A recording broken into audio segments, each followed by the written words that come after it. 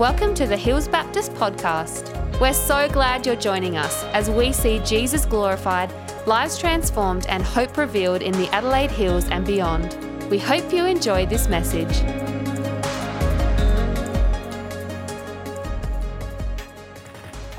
Alrighty. I reckon if I wasn't married, you don't know where this is going. Okay. And that's my talk. I reckon if I wasn't married, I don't think I would ever buy new clothes. I think I would just forget to. It's not really on my radar. And everything I wear, it's just Jasmine's like, here, wear this. I'm like, great. We have a system. It works. Although I picked this Wolf t-shirt myself. Because I felt some kind of connection. No. Anyway. No.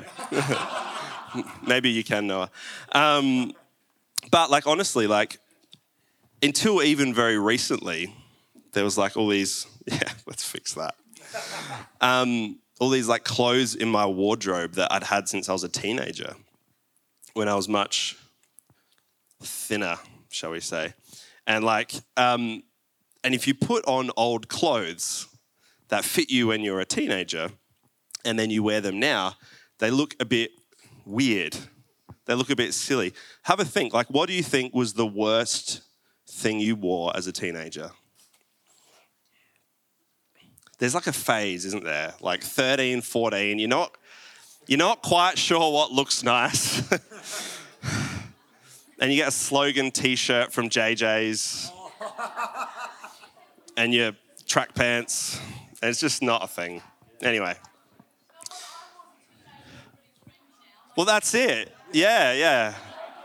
Well, that ruins that. No, it's good. But when a grown adult wears clothes that they used to wear as a teenager, it just looks a bit weird. It looks a bit off. Because they should be wearing something newer, not something older. And sometimes as Christians, the way we look is a bit weird as well. Because we've been given something new, but we keep wearing old things. We've been given new life, but we walk in the old. We kind of sit in the line sometimes between the life that Christ has given us and our old ways, the world, the flesh. And we straddle it, and it's awkward. It looks awkward if you're looking at it, but it feels awkward to be in it.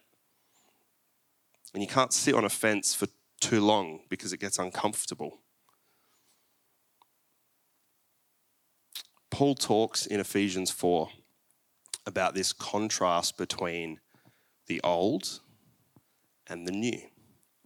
And he talks about what the old looks like and what the new looks like. And as I was looking at this passage and I was reading through this, I was challenged. But then I also felt this sense in my spirit that our community needs to hear this word.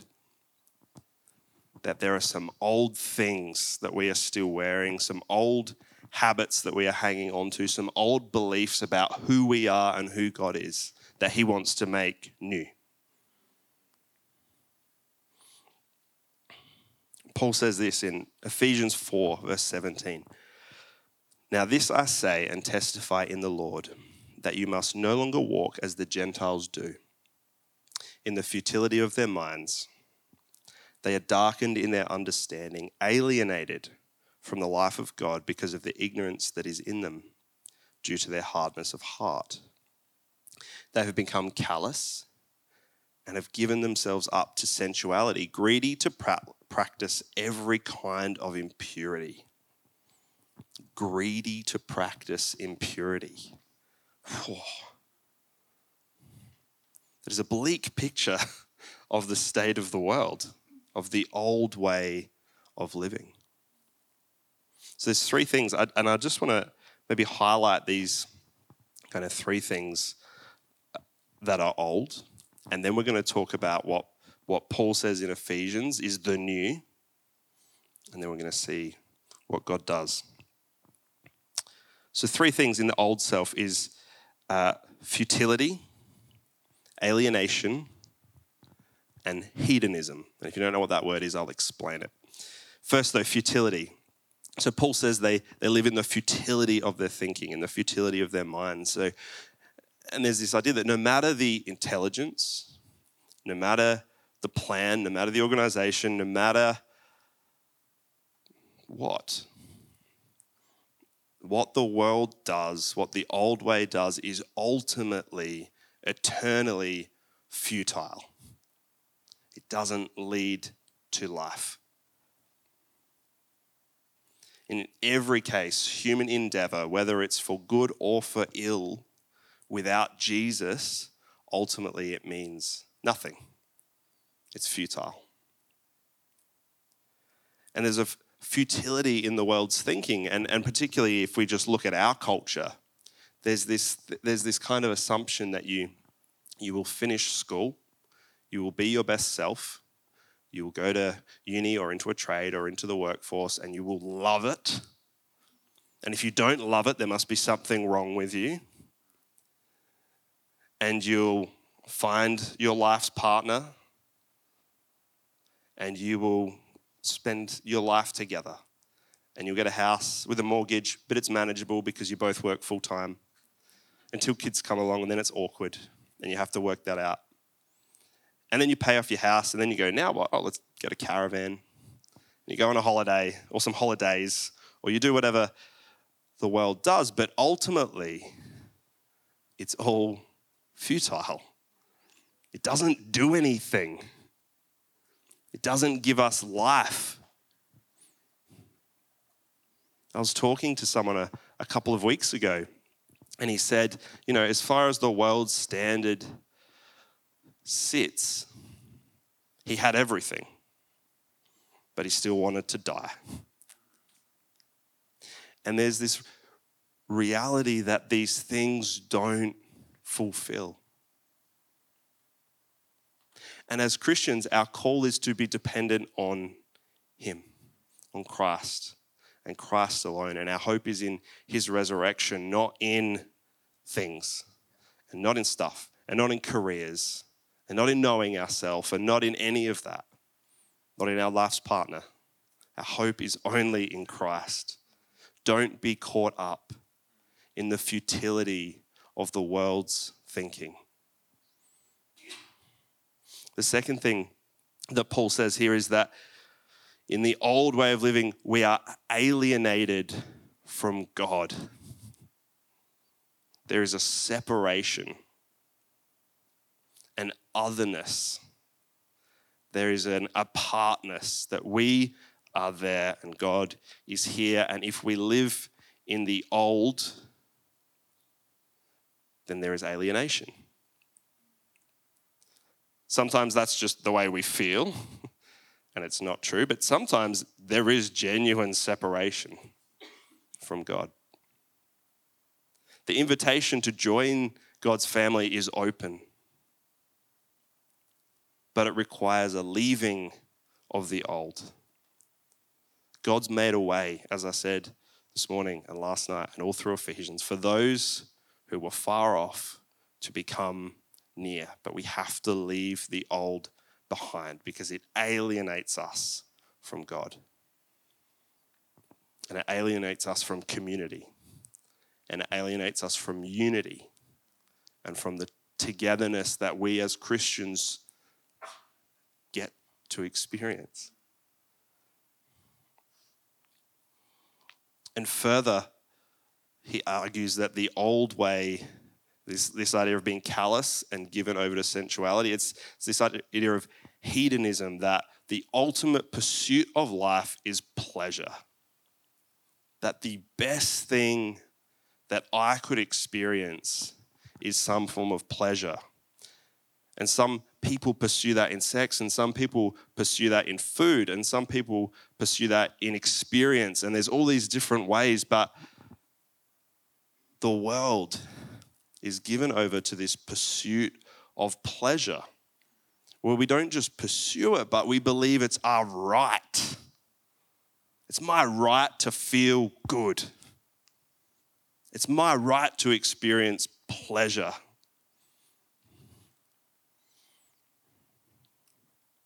In our modern culture, and it sounds like it was the same in Ephesus, sexual promiscuity and impurity is becoming increasingly celebrated. Like it's a good thing. There's glory in what should not have glory. And it's not modern, because Paul's writing it to a church 2,000 years ago. The means in which we, do it are modern, but the idea is the same. Pleasure, I think, is the ultimate god of our culture. Don't let it be yours.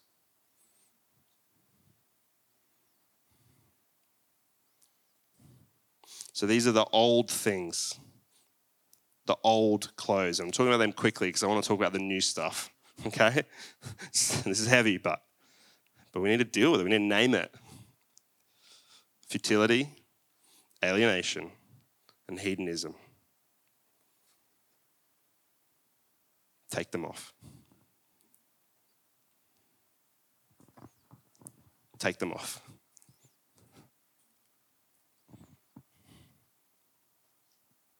Because they lead to death. Because we were dead in our sins, but God, being rich in mercy, has made us alive. He's made you alive. And some of you think you're dead.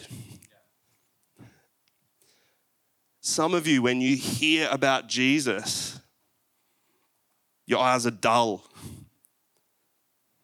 As if I'm talking about accounting. But Jesus has made you alive for life. The old has gone, the new has come. Leave it behind. Leave it behind.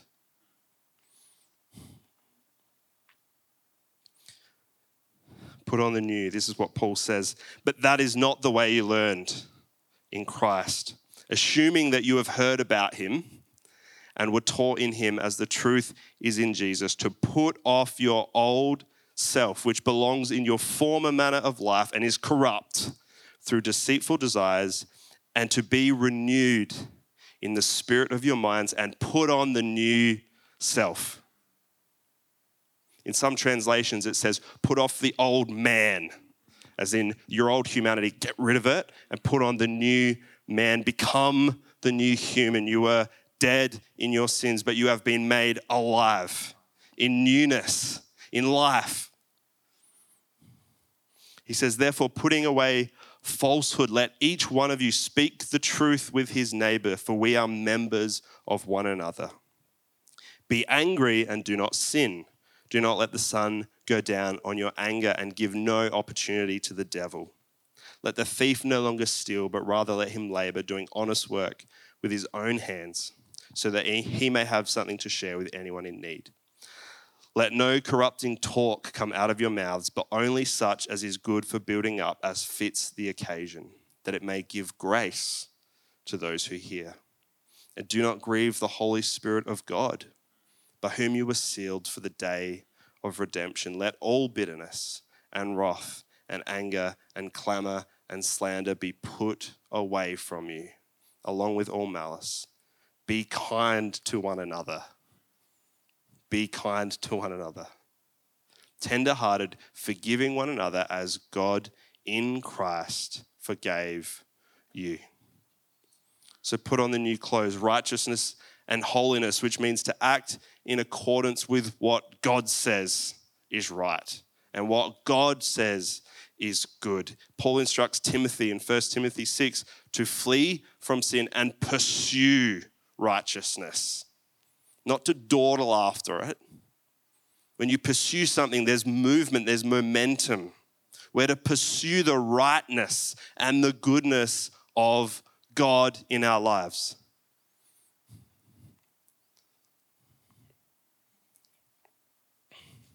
This can look like different things. When I was thinking about this, I was reminded of that story in Genesis where Joseph, as a slave in Potiphar's house, is tempted by his wife and he flees from sin. He could have slept with her and probably no one would have known. But he fled from sin. He chose what was right. What does it look like to pursue righteousness? I think it looks like coming together in prayer. It looks like coming together in reading the word. It looks like not pursuing the things of this world, but pursuing the things of God. Holiness is both an individual and a communal pursuit. Truth-telling. Christians are not afraid of the truth because we know the truth, and the truth sets us free. We need to be okay to sit in tough conversations. In my flesh, I hate that. I don't want to do that. But by the Spirit at work in me, I've been, learning to do it, being able to do it. But it's not just that. It's not just, sometimes we think of truth as this I've got to tell the truth to this person. It's a harsh thing. But no, it's not. Truth-telling must be in our communities where we see the positive attributes and the good things in others and we tell them the truth about it. We're Australian. We don't like compliments. Right now, in your pamphlet, write a truth, a positive thing about someone else that you've seen here this weekend. Do it. Write it down and then you can share it with them after. Part of the new self, Paul says, is being angry, but in our anger not sinning. He doesn't say you have to suppress and bottle up all your emotions. There's a time for a righteous anger, a holy anger that comes from God, but we don't sin in that anger. We use it to move people towards God, not away from him. We speak well. This is like truth-telling, but our words matter. This convicted me because I'm pretty loose with my words sometimes. I say things I shouldn't. This new life, this new way of living is to encourage one another, to build one another up.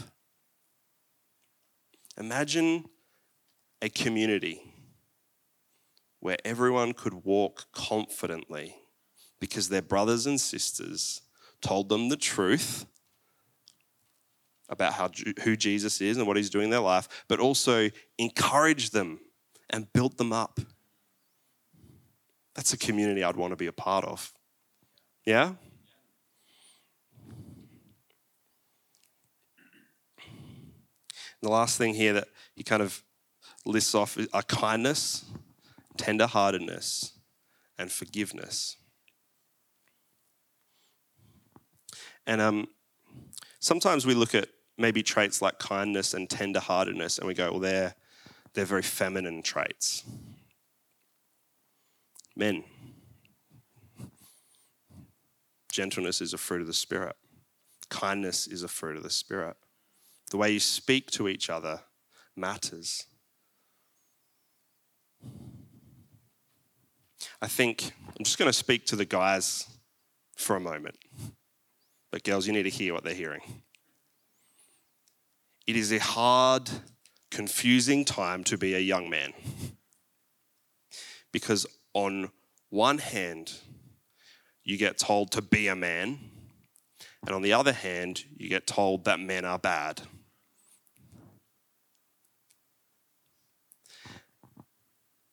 Young men, the church needs you. But it needs you to model Christ-like masculinity. The Christ who was the Lion of Judah, who defended people that needed it, who protected and welcomed and embraced society's outcasts and women and children. But you also need to be the Jesus, or a man like Jesus, who was the Lamb, who was tender and ultimately sacrificial. The man who had the power as he hung on the cross to call down the legions of heaven, but did not.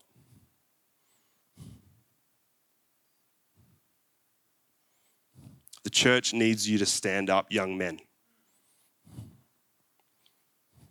Because what I'm seeing is there are a lot of young women who are working their butts off,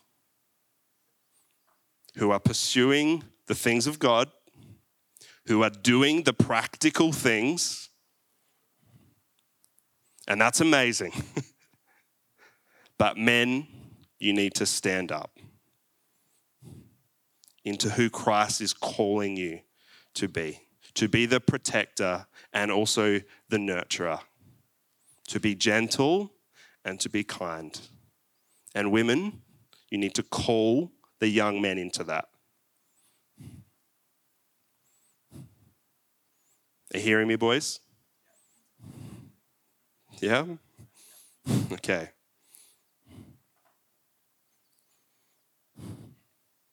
The last one is forgiveness, and we could spend a whole weekend talking about forgiveness. It's really complicated and it's really simple at the same time. And there's all kinds of things that get tied up in that. Our posture for forgiveness has to be this: Christ forgave you. You who were dead in your sins.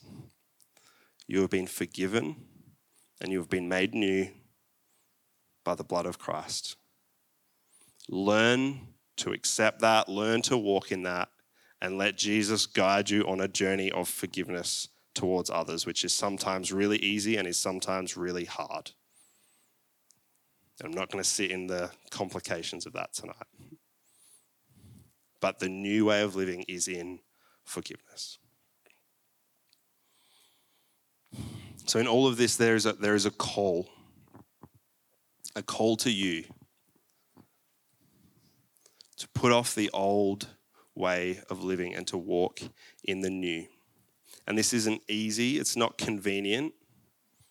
It might mean you don't get your caravan. We shouldn't fit into the world so easily that we do it without even thinking. Don't sit on the fence. It's awkward and uncomfortable. If you stay on there too long, you'll get hurt. There should be a struggle. Like we have to work out our salvation with fear and with trembling. It's not easy. The Christian life's not easy. But it's a worthy struggle. It's a movement. It's a pilgrimage towards Christ. For some of you guys, there's been some mental battles that have been going on for a long time. I'm not a psychologist. I'm not trained in mental health. That's my caveat first. But Jesus sees you. He walks with you. He's given you a sound mind. His peace passes understanding. And he has the best, most creative strategies to work with you in that. Okay? Young women. I've spoken to the men, now I need to speak to the girls.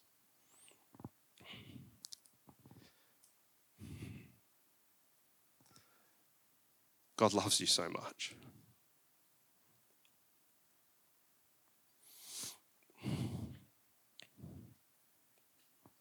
You're not your trauma. You're not your diagnosis. That's not your identity, so don't own that. It sits there, okay?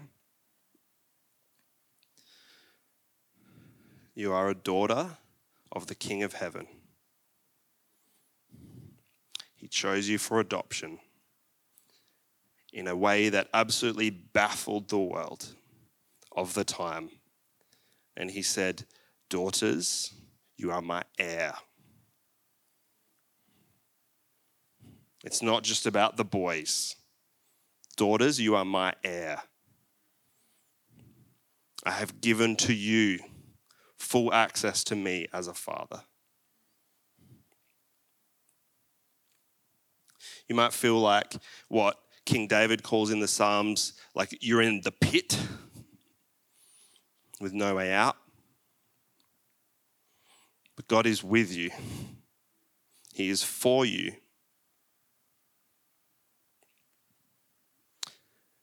We talked about the fruit of the Spirit this morning. One of those fruits is joy. And a lot of you haven't felt joy for a long time.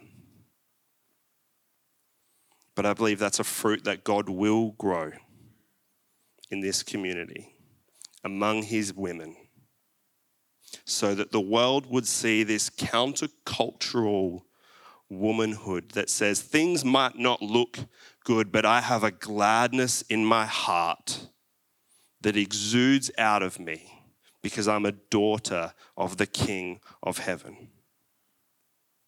You hearing me, girls? Boys, are you hearing that? They're going to show you the way in joy. Joy is not the opposite of struggle. It's not the opposite of pain. Those things sometimes sit alongside each other. But joy is this gladness, it's this stillness in the depths of your being that the Holy Spirit grows in you as you walk with him. And I believe he will do that.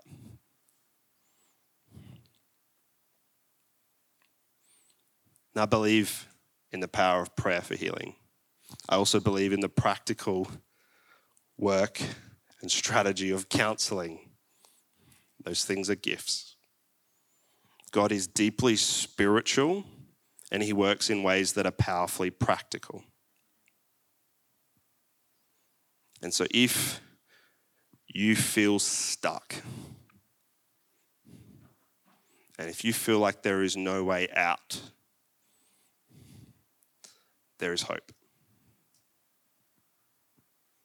Because you who were dead have been made alive. And tonight I just feel like there are people here who've forgotten that they are alive because you don't feel alive. But young people, you are alive.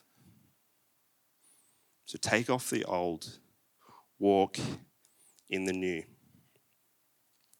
And what that looks like for all of you could be really, really different because God is deeply personal. And he works with all of us where we're at. And he also works in all of us as a community. But it's time for some of us to say, enough is enough. The old is done. The new has come. I will walk in a pursuit of righteousness. I will walk in the truth, exposing the lies of the enemy. I will speak well to and about others. I will build up my brothers and sisters in the faith, even the ones that make me feel a bit awkward sometimes.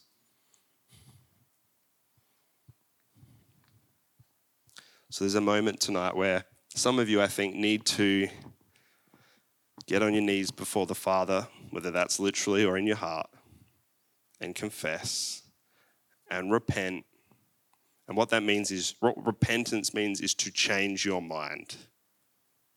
Change your mind about your state, that you are not dead, you are alive. Some of you need prayer for strength. And this weekend might feel like a bit of a haven for you, and you know what you're going to be walking back into. Some of you need to be reminded that you are a child of God.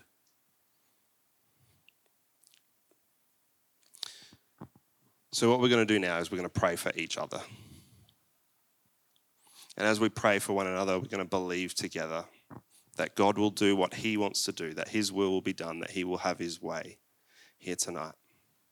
That he will take us into a deeper place of knowing him, a deeper place of assurance in who we are, a deeper faith, a deeper sense of togetherness and community.